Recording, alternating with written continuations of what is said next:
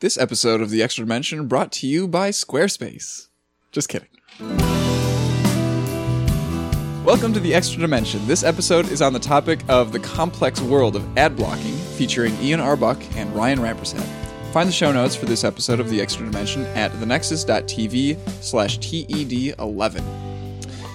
Ryan, I want to start this one off with a little story.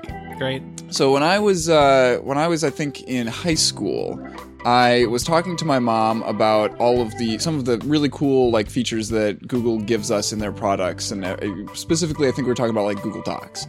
And my mom was like, "Oh, it's free? Like you don't have to pay for it at all?" Because she knew that you have to pay for like Microsoft Office. Mm-hmm. And I was like, "Yeah, you don't have to pay anything." And she was like, "Well, how can they afford to do that?" And I was like, I thought about it for a moment, and even at that young age, I was able to go like, "Oh, well, they make most of their money off of ads, I think." And she was like, "What ads?" And I was like, "You're welcome, Mom," because I had installed AdBlock Plus on all of the computers in all of like her entire life, and she had forgotten about the fact that the internet is based on ads. Yep. So ads are, as we said, pretty much everywhere on every website that exists to make money, right?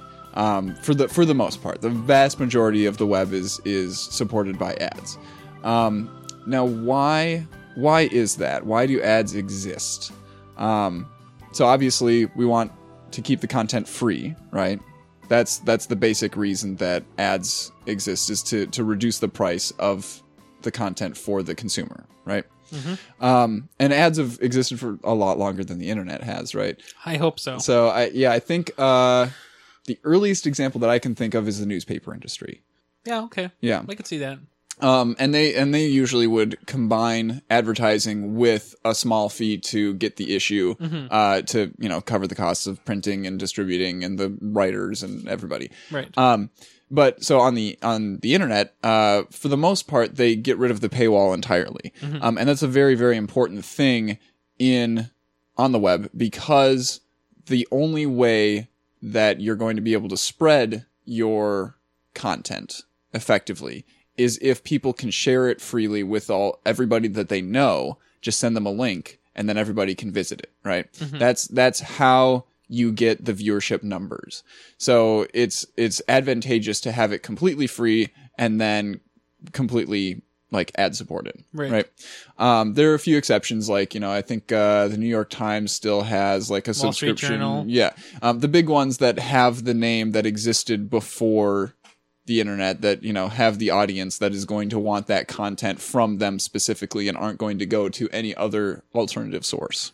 Yeah, there's a recent large paper somewhere in Europe recently shifted away from having an ad-based website model to we're no longer going to report on everything. We're only going to report on good things, and you have to pay for it. Right, and they were the ones who did more long-form stuff. Yep, they switched to a long format. Yeah, than breaking news. Mm-hmm. And who were they? I forget, but they had a particular niche that they served. Right. So they were able to get away with that kind of thing because they have kind of a lockdown on that specific area. And they're very good at what they do. So, in other words, for general content, ads are really useful because you need to get that general content to people who aren't necessarily willing to pay for it directly, to as many people as possible in order to get money for it. Yeah. Do you think that YouTube could have been such a big phenomenon if they weren't if there was a paywall? No. Absolutely not. No. Too many people wouldn't pay for it. Right. As we are seeing these days with YouTube Red's existence, and it's a fraction of a percent of people. Yeah, and it makes about $10 for them. Yep, every month. So all right, so obviously that's kind of the positive aspects of ads, right? Let's talk a little bit about the negative aspects of advertisements. Some of these go back, no matter what medium the advertisements are on, there are going to be problems with them. But some of these problems are specific to the internet, to the digital distribution of ads. So first up, I love this phrasing that you used. One time, yeah, back when we were talking about how content creators can make money and support themselves. You said that ads invert the customer. Yep. Which means that the consumer, the person who's reading the article or watching the video or whatever, is no longer the customer for the site, and the content, the stuff that they are reading or watching, is no longer the product. Which is just that whole concept right there. That takes so long for you to absorb. Yeah. And once you absorb it, you understand how the model could be. This model could be containing so many negatives. It's no longer just, producer consumer. There's this whole other level to it now. Yeah. Because now the product is the consumer's attention, and the advertisers are the customers, and the content is the bait. Yep. Yeah. So, and it also, in addition to kind of being kind of icky just on that level, it also creates kind of this problem where there's a possibility of like a conflict of interest for the content creator, especially if they're like a news corporation, right? Because if they have somebody who's advertising on their site, it would be possible for them to try to twist stories a little bit to be more positive in that company's favor, in that because they want to stay on that company's good side, right? Most news corporations make it clear that they do everything that they can to avoid that kind of situation by keeping like the editorial team and the advertising team separate and yada yada yada. Sure, they do. But it's also interesting because even like certain subjects are going to be less represented, such as ad blockers, right? How often do you see articles on The Verge talking about ad blockers? Somewhat frequently. Really? Yeah. Okay. I feel like I've seen quite a few. Yeah, I think I only really started seeing them once iOS started releasing content blockers in iOS 9. And that was kind of such a big explosion. Because usually there's not a lot of news about these content blocking tools. Right. Yeah. Well, is there? No, I mean, there might be. We just don't know because the news I corporations follow the guy who makes AdBlock Plus. He's just developing away. He's not doing anything. Okay. Very nice guy. Somewhat German. Yeah, right. Yeah, that's where that's based. Okay. So conflict of interest is an increased possibility when advertising is the main, revenue stream. And those are things that apply to any medium. Right. Now there are we know it's been a big thing in the newspaper industry. We've known for years that corporate interests have controlled, hit its way at various large newspapers. So the industry as a whole has gone to great lengths to try to get rid of that issue. Online, though, it's much harder. Right. Now, there are a few specific issues dealing with online ads, because in particular, the better ads are going to be the ones that can figure out who it is who is visiting the page and can give them a targeted ad that they're going to be more likely to be interested in, right? So if the ad agencies know that I am interested in technology, they'll be able to show me advertisements for, in particular, that I am a Google fan, they might be able to show me like Nexus phone advertisements. I see those all the time. Me too, actually. I wonder why. I don't know. So in order to do that, in order to target those ads, they have to track you, right? They have to know some stuff about you and store information about you. And that does not sit well with a lot of people, with a lot of customers. But not only that, it also doesn't even register for a lot of users. There are so many people who just, I don't care. I mean, you hear a lot of jokes from people about like, yeah, I searched for this one thing one time, and now Amazon is just showing me all of these suggestions for something that's related to it. I think the one I remember is Marco Arment. He searched for a lamp one time, and for days he was just barraged with lamps. Yep.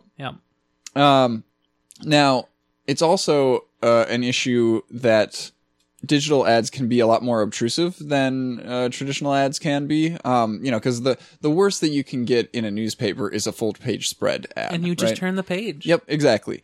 Now, on web browsers, there are a lot more options. You have your traditional banner ads that sit alongside the content. In terms of video, you would have, pre-roll. Pre-roll, yep. Or what else do they call it? Interstitial. You could have mid-segment. You have the text ones that show up along the bottom of a video. I don't know what those are called. I don't remember. Insert, maybe. You can make up a term. And then you have traditional banner ads on there as well. Right. Do you remember when YouTube had the video and then an ad right next to it? Doesn't it still? I don't know. I have AdBlock now. Oh, okay. Weren't you just talking about a 10-minute pre-roll ad on YouTube earlier? Yes, that happened. And that wasn't... That was was that Chromecast? That was on Chromecast. Gotcha. How do you skip does it have a skip ad That did have a skip. However, we were testing the TV, and it was a great opportunity to do so. Okay, cool. Did you watch the whole thing? No. Good. We turned the TV off. Now... they can get a little bit more annoying when they do things like you open up the page and boom, before you can even see the content of the article, there's an ad that's, there on top of it, and you have to click a little X up in the corner to make it go away. And it's not just a little X, it's the most microscopic X in the world. They want you to accidentally click on the ad badly. So I can tell you a story about that one then. Mm-hmm. So there's this nice guy called Paul Thurrott. He's kind of like the John Gruber, but for Microsoft. Covers Windows and Microsoft Tech News. And so on his website, which I enjoy reading occasionally, he had one of these pop-up ads. It wasn't a separate window, but it was a model box pop-up. Mm-hmm. And it showed an ad. And the little microscopic X could not be clicked on mobile. Oh. And so I told him on Twitter, like, hey, your pop-up ads on your website don't get closed on mobile because it just doesn't work. And he's like, well, I don't have any control over the ad. Sorry, goodbye. Psh. And I'm like, well, maybe you shouldn't have them then. Yeah. Mm-hmm. Speaking of pop-ups, there are actual proper pop-ups that open up in new windows. When was the last time you saw that, though? Actually, the other day. Wow, really? I don't remember how I ended up getting one, but it was actually a pop-under instead of a pop-up. So I actually don't know which website it was that opened it up. I feel like that's gone out of favor these days. Yeah. Most browsers have some intelligence to limit the pop-ups that can be spammed. And by some intelligence, you mean they just, in general, stop... stop them. Stop any web pages from opening up new windows. Pretty much. Yeah. Yep. And then, of course, there are, like, huge banners that take up almost the entire screen until you scroll down. I love those. Yeah. Have you seen the new ones they've started doing? Where you're on mobile, when you're scrolling down a page, the ad is full width, and you have to scroll the ad up. Like, but you're scrolling down the page, the ad moves up. Oh. It's the most weird. bizarre thing, and it's so unusual. Mm-hmm. I, as an experienced user, don't even know how to do it most of the time. Like, why won't it go away? That's really strange. Mm-hmm. So yeah, those are going to be problems that are specific to digital stuff. Now they also sometimes resort to deceitful methods to get clicks. So a lot of times you'll see you are the winner. Yeah, you're the winner. Or like a little mini game where you click the Zubat. Yeah, or like if you've got like a frog that's trying to like eat some flies or whatever, and the cursor follows is the Zubat. Yeah, exactly. Ads that are meant to look like the rest of the page. It's the worst. So like when you're going to the download page for some utility that you need, CCleaner, then you're going to have to take a very careful look at the page to figure out which one of ththese download links is the actual link and which one of these... that's not blinking. They've gotten more clever though. Oh. They have kind of like toned down like download link ads that they're getting pretty good at this. So because of all these problems, a lot of users don't want to have to deal with ads at all, right? What's the solution, Ian? Well, ad blocking is one of the solutions. There's actually several solutions, and we're going to talk about them, which is why this is the complex world of ad blocking. Well, this is great. But yeah. Okay, so traditional ad blocking. Most of those are extensions or add-ons or whatever you want to call them for browsers, right? So you install that on your browser, and it will take a look at all of the content that the page is trying to load and stop it from loading any of the ads. Most of the time that's done by figuring out what server the content is being loaded from, and if it's being loaded from a known ad server, then it just will refuse the connection. Right.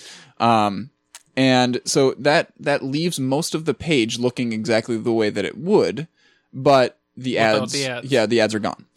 And this is like I mean, this is what I did for most of high school. It was, having AdBlock Plus on my browser. Yep. And I think that for a very long time, at least, was like the most popular extension for Chrome. Probably for Firefox as well. I would hope so. Yeah. And sometimes, and then there are other categories of ad blockers that we can get into a little bit later. That I'd call those like sort of close alternatives to a traditional ad blocker. But first, let's talk about some of the problems with ad blocking. Let's start out with the pro of ad blocking. Okay. You don't see any ads. Right. There, that's it. I feel like that was implied. Well, we got to make sure. Well, also, in addition to not seeing ads, you're not downloading as much content onto the page. That's a good pro. Yep. Which means, you'll download your page faster, potentially. And if you're on mobile, you'll save data because you didn't have to download extra stuff. On mobile, that's an especially big point. So that seems reasonable. Okay, now let's talk about those cons. Okay, cons. It's going to contribute to a cycle of advertisers versus ad blockers where they're, it's kind of an arms race, right? So we have like both technological solutions. So I remember a period of time where I think YouTube's engineers were constantly trying to find ways to serve ads that ad blocker wouldn't catch, and then who the developer of AdBlock Plus would catch that, and then and of course you have websites like Hulu that if you have a ad blocker enabled and it blocks one ad, then you just have to sit there for another 2 minutes of just silence, right, to punish you. Those are really funny. Those are the best. And then it's also kind of leading to an increase of what we would call native advertising, which is things like the advertisements are part of the content in some way. So you see this a lot in podcasts, where the hosts themselves read and do an ad read. And I suppose, like, when you think about podcasting, that's really the only way to that's do the it. only way is for it to be part of the audio stream. So that's an example of a non-scummy way of advertising. Yeah. Yeah. Although, I mean, it does kind of guilt the user into it a little bit more than, like, advertising that's clearly not from the publisher themselves. So for me, because it's like a personal plea. Depends. So for me on Twit, the promise was we'll only tell you about ads of products that we use ourselves. Okay. And so that always implied to me is that we like these things enough to tell you about them, and we just happen to get money from it. And that's fine to me. Now, when I see the lamp ad on The Verge, because I looked up lamps 2 weeks ago, I know The Verge did not review that lamp. Right. And I don't care. That ad I don't like. But the ads on podcasts for general purpose podcasts that we listen to here, that's fine. Now, if it's an ad for GoDaddy, and I know for certain that they do not use GoDaddy, because who would, then I don't like it. Right. Yeah. Because then, it's completely impersonal. Right. And native advertising can take kind of some more nefarious forms as well, such as you hear about like BuzzFeed articles that are just an elaborate advertisement for Burger King or something. Like the entire advertisement is just leading up to or mentioning Whoppers as much as possible or something like that. And it's like, it's not communicated to the user, to the reader, that this is paid content, that, that we're trying to sell you something. I got a pro tip. Yeah. Don't use BuzzFeed. Well, yeah. I mean, they're one example, but a lot of places end up doing it. Don't use any of those places. Well, you got to figure out which ones they are. All of them. Another problem. Can you think of any other way that arms race would manifest itself? So one of the things I would say, one of the negatives of ad blocking in general for me is that there's this modern tendency to say, well, we're going to allow some ads in if they're polite, but we're not going to allow others in if they're not polite. Right. So there's the original AdBlock Plus. They had this thing where you could have whitelisted ads, and your advertising agency or provider or whatever server could apply for whitelisting, and that's weird to me. Yeah, and so that actually they're getting money, and you're not. It's weird. Yeah, that's actually one of the bullet points next for morally ambiguous. Oh, great! It's almost like I didn't read these notes at all. Well, yeah. so ad blocking itself, from the user's perspective, is a little bit morally ambiguous because, well, Not for me at all. Okay, so I'm thinking about it not just as an avid reader on the internet, I don't but think about it also like that. as somebody who is making stuff, right? I don't think about it. I make stuff all the time. Don't care at all. Block my ads. But do it. You don't even have ads. Exactly. Problem solved. No, that was a good SMBC theater sketch. I don't watch TV. Yeah, I know. I mean, like, think about. I think about it from the perspective of I'm trying to make stuff and trying to make some money off of it so that I can justify spending a little bit more time doing it. Mm-hmm. And like, yeah, being such a small time creator that I don't have time to look for deals and think, the other ways to make money, like advertising is really the only option, right? Mm-hmm. And so from that perspective, I have stopped using ad blocking because I want to support the people who I read all the time, right? And I'm the exact opposite. I do not stop using ad blocking. I block all the ads, but on the other hand, I will never have ads on my websites. Ever. Right. Probably. Okay. And even if I did, I still would block them. I'd block my own ads. I don't care. Ads mean nothing to me. Mm-hmm. When it touches my browser, it's mine. I deal with it. I can do whatever I want to them. And that goes back to the so-called implied contract, right? Mm-hmm. Is that when the user is there's a school of thought that says that when the user visits a website, they are saying like, okay, I am going to take this thing that they are giving me and experience it exactly the way that they intended me to experience it, right? Yeah, they don't get that. It's kind of a flawed argument. For me, because I'm so technical, because I do this stuff. I write websites, I make servers work. I probably will write eventually for my own job something that serves something similar to an ad. Okay. Wouldn't be surprised if I do it. Mm-hmm. I don't care what happens after it leaves my control. It doesn't matter to me anymore. Right. And yeah, part of the problem with the implied contract argument is that like different web browsers display things differently inherently. Right. Right. Even like different operating systems. So if I visit your website and I'm on Windows XP, I'm not going to see it the way that you intended it, quote unquote. In fact, right? I don't think you'll even see it. It won't even load. The fonts look a little weird. I'm going to go change my website so it will not load on XP. Just for you. Can you do that? I guess I can. You can ask the You should. Oh man, this is great. You should totally do this. I might have to. This reminds me of the print page for the Nexus website. It's a good Easter egg. Everybody go to thenexus.tv on this episode /TED11 and try to print P. it. Yep. Anyway, so yeah, okay, implied contract, not really a good argument, right? So what if they put some kind of wording in their terms of service, like you register to Facebook.com and it says you must agree to not block any ads to use Facebook.com. Oh, that's a good one. What if they did that? But you so you're using Facebook.com and you agreed, but your employer strips all the ads out. Mm-hmm.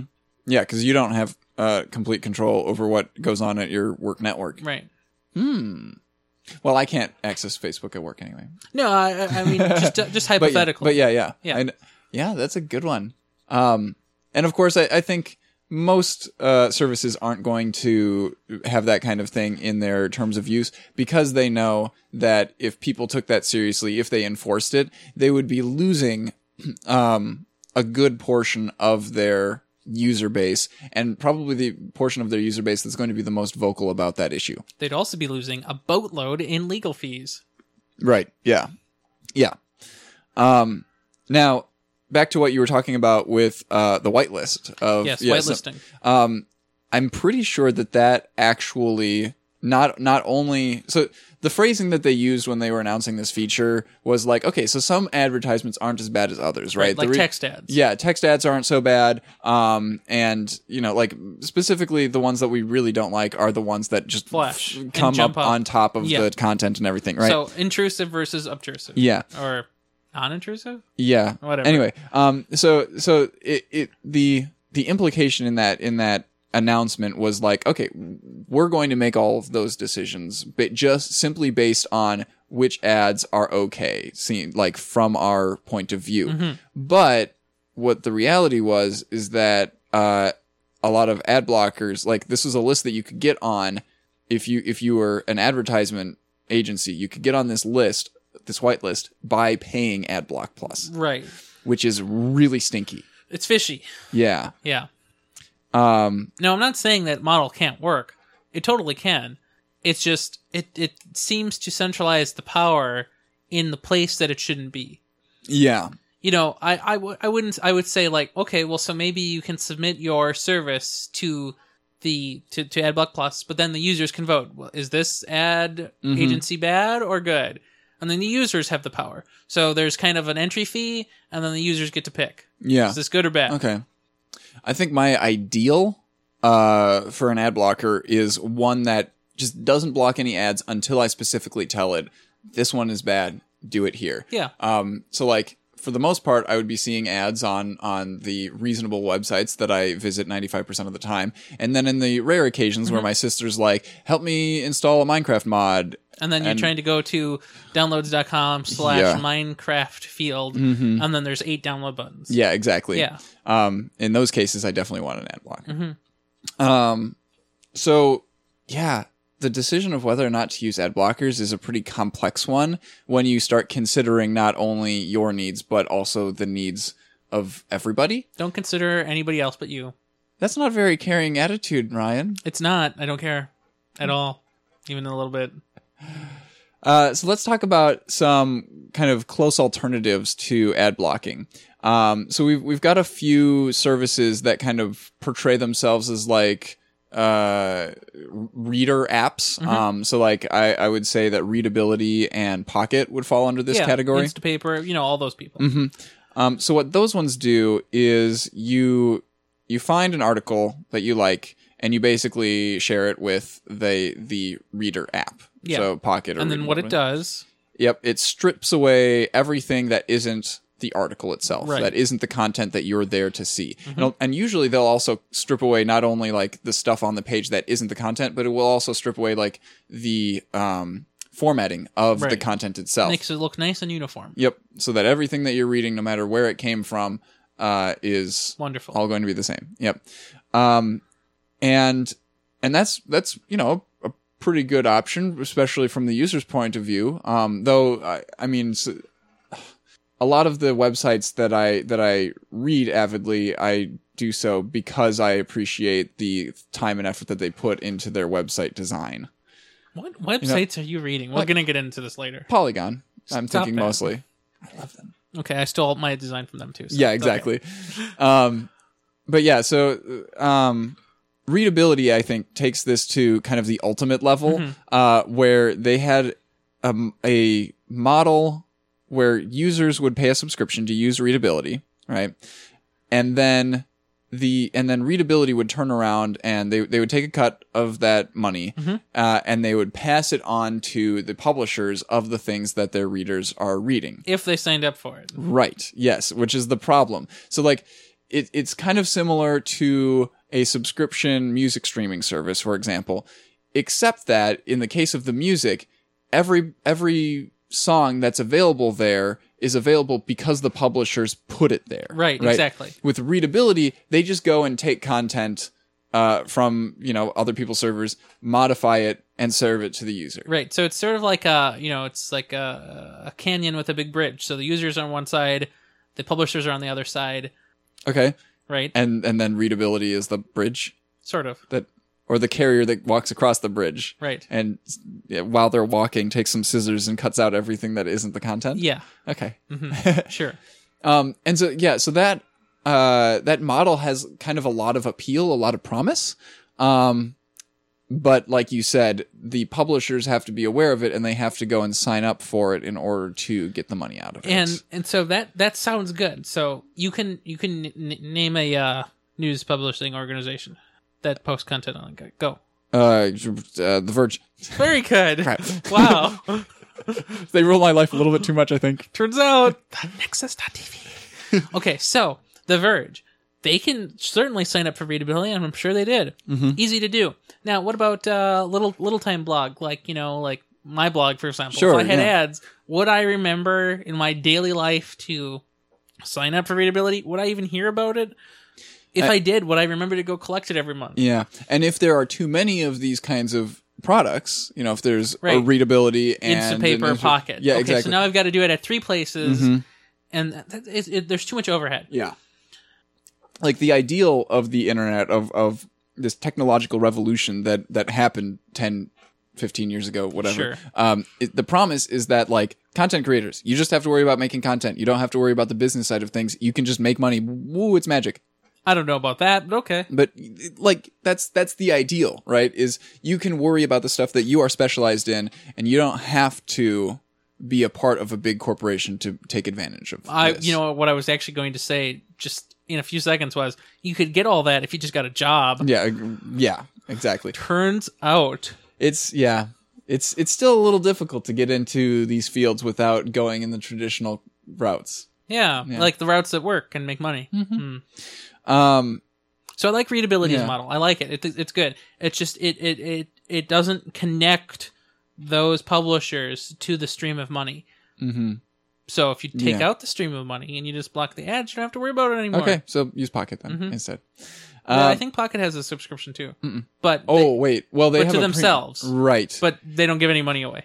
Yeah, because that's just a premium thing for Yeah. some premium specific features. You can search or something. Yeah. Something. Now Brave. Brave is an interesting example, and this is actually fairly new. Yes. I think they announced it towards the end of January of this year. Hello, Link Bubble. How you doing? And yeah, so Brave is a browser. The head of this project is Brandon.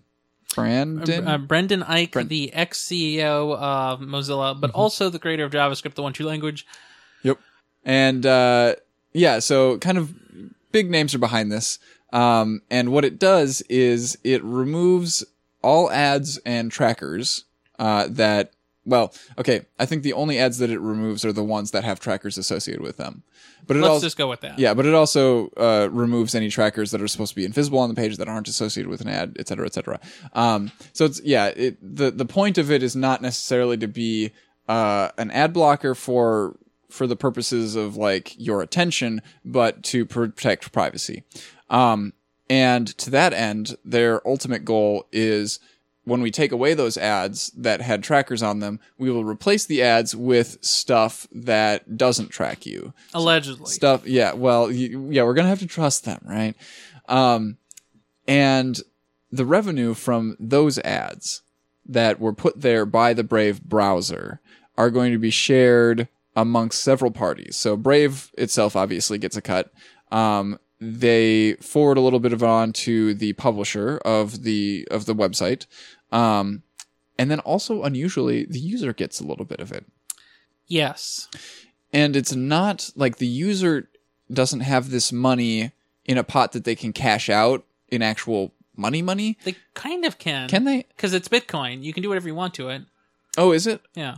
Okay, because as far as I know, you can add your own money to it if you want to also. Oh, okay. Because I was under the impression that the purpose of the pot of money that the user gets is you get to choose, like, you do. If you want to not see ads at all on a particular website, then you just put the money into that. It's more of a tipping thing. Like you can tip the websites you like, or you can just auto tip the 20 most you use. Oh, yeah. Yeah. Oh, that's easy. Yeah. That's what they say. I don't know if it's been implemented as such yet. Right. I don't think so. That's their promise, their goal. So I like this model because it empowers both you as the consumer. You get a little bit of money, and then you get to choose with your money who you want to support more. And so if you like the content of The Verge a lot, you can give it to The Verge. If you like some comic book place, you can give it to the comic book place. There we go. Everybody wins. I also like that the content creator gets the money. But on the other hand, we have the readability problem again. Now we have to go and sign up for brave.com/revenue. And, what if I didn't hear about Brave yet? Because I'm a little website called thenexus.tv. Yeah. Who doesn't cover tech news? I don't cover tech news. We're the cooking channel now. Yeah. And also it's using Bitcoin. Right, and so it uses Bitcoin, which is a problem because Bitcoin is an extremely volatile currency. It may contain value. It might not contain value. Yeah. Who knows? Depends on the season. So yeah, they're both really fascinating solutions, but obviously they have problems. Yeah. And Brave has one other thing going for it. It claims to value the privacy of the user, which means, unlike most ads, the ads they inject won't track you everywhere. So when you search for a lamp, the lamps won't follow you. Right. That's a great and cool thing. I like that. However, that's what they say, but it yet remains to be seen if they can actually make something that doesn't track you. Because when they call the ads from the service, the browser, figures it out locally what ads it should show you. But when they call the ads, the servers are going to know what ads they called. They could just remember. Oh, that's true. That's true. You have to trust them and their stack. And if it's not open, then I can't trust them, but I don't care either way, so it doesn't matter in my case. But in theory, it's a problem. Yeah. Yeah. The final alternative to ad blockers that I would classify is RSS feeds, because most RSS feeds don't have ads in them. And if you are reading an RSS feed that has the full content of the article in there, then you're getting all of the content without any of the fancy formatting of the website and without any of the ads. So you've never seen an ad in an RSS feed? I have, but they're very, very uncommon. That's because nobody reads RSS feeds. Yeah, that's true. And I don't think that RSS feeds are much of a, they don't have a whole lot of moral issues going on with them because the content creator is in complete control of what goes into the RSS feed. So if I wanted people to have to visit the website of the blog, I could just have the RSS feed have the title and have a link to it. Yeah, boom. Exactly. Yeah. And that's, you see that sometimes. Other times they just don't mind. Yeah, they have the full text. Yep. Yeah, I think that's pretty much it for ad blockers. Someday we might run into the technology that can automatically block native advertising. That'll be an interesting day. So podcast managers that can automatically or just skip over it if you know. I don't know if we're gonna get to that anytime soon, but it would be interesting. It's a fascinating topic. One of the things I like about ad blocking is that it makes my life way better, and it doesn't seem to really matter if I do it. Right. Yeah. Well, it is seeming to matter a bit more because the percentage of people who are on the internet who are ad blocking is increasing. It is, but we're almost at a third of people in the U.S., I think. Yeah, sure they are.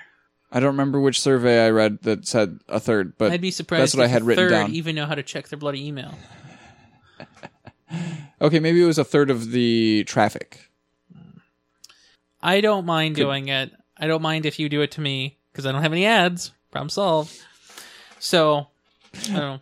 I think you are excused from making that argument since you don't have ads on any of your stuff. I think it's a conscious decision to not have this issue. That's true. And if I won't. Okay. Yeah. Yeah. It's something that I've grappled with. I don't need to grapple with it. I grappled it with when I was younger. I made my choice. I stand by it. Oh man, maybe I think too much. You might. I might. If you like to think and you want to read any of the many long articles that I linked to in our show notes, reminder that is at thenexus.tv/TED11. Ryan, where can we find you on the internet? Well, you can find me just about everywhere, but especially on the Twitter at RyanMR. And of course, that's pretty much it. You don't have a website? Do I? I don't know. I don't know. I don't do that. RyanRampersad.com, which soon will not be available on Windows XP. Oh, it turns out. I am Ian Arbuck. You can find me on Twitter as Ian Arbuck, on Patreon as Ian Arbuck, on YouTube as Ian Buck. I'm all over the place. So when are you registering IanArbuck.com? Okay. When I have time. Hurry up. I needed to do that before I have to take care of my sisters for 3 weeks. Good. That's going to be a fun babysitting project. Do it. And since this is the Extra Dimension, our kind of wild card show, if you, listener, have any topics that you would like us to tackle, please hit that contact link on the page that should be under our beautiful faces. Or if you want to be a guest on the show or whatever, use that. Or if you have a topic. Yeah. We like topics. Mm-hmm. Go for it. Do it. We'd love to hear from you. Click it now.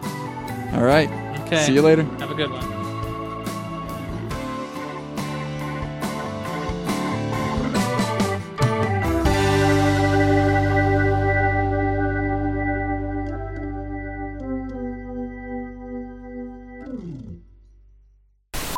Yep. Mail. See, all that Google crap is stored in the Google folder because I don't want to see it. Oh my god. I hate all that crap. I use them all. It's in the way. It is the way. Good one. Good one. I think that also might be a title. I can't believe I managed to come up with that. I'm going to put a marker there.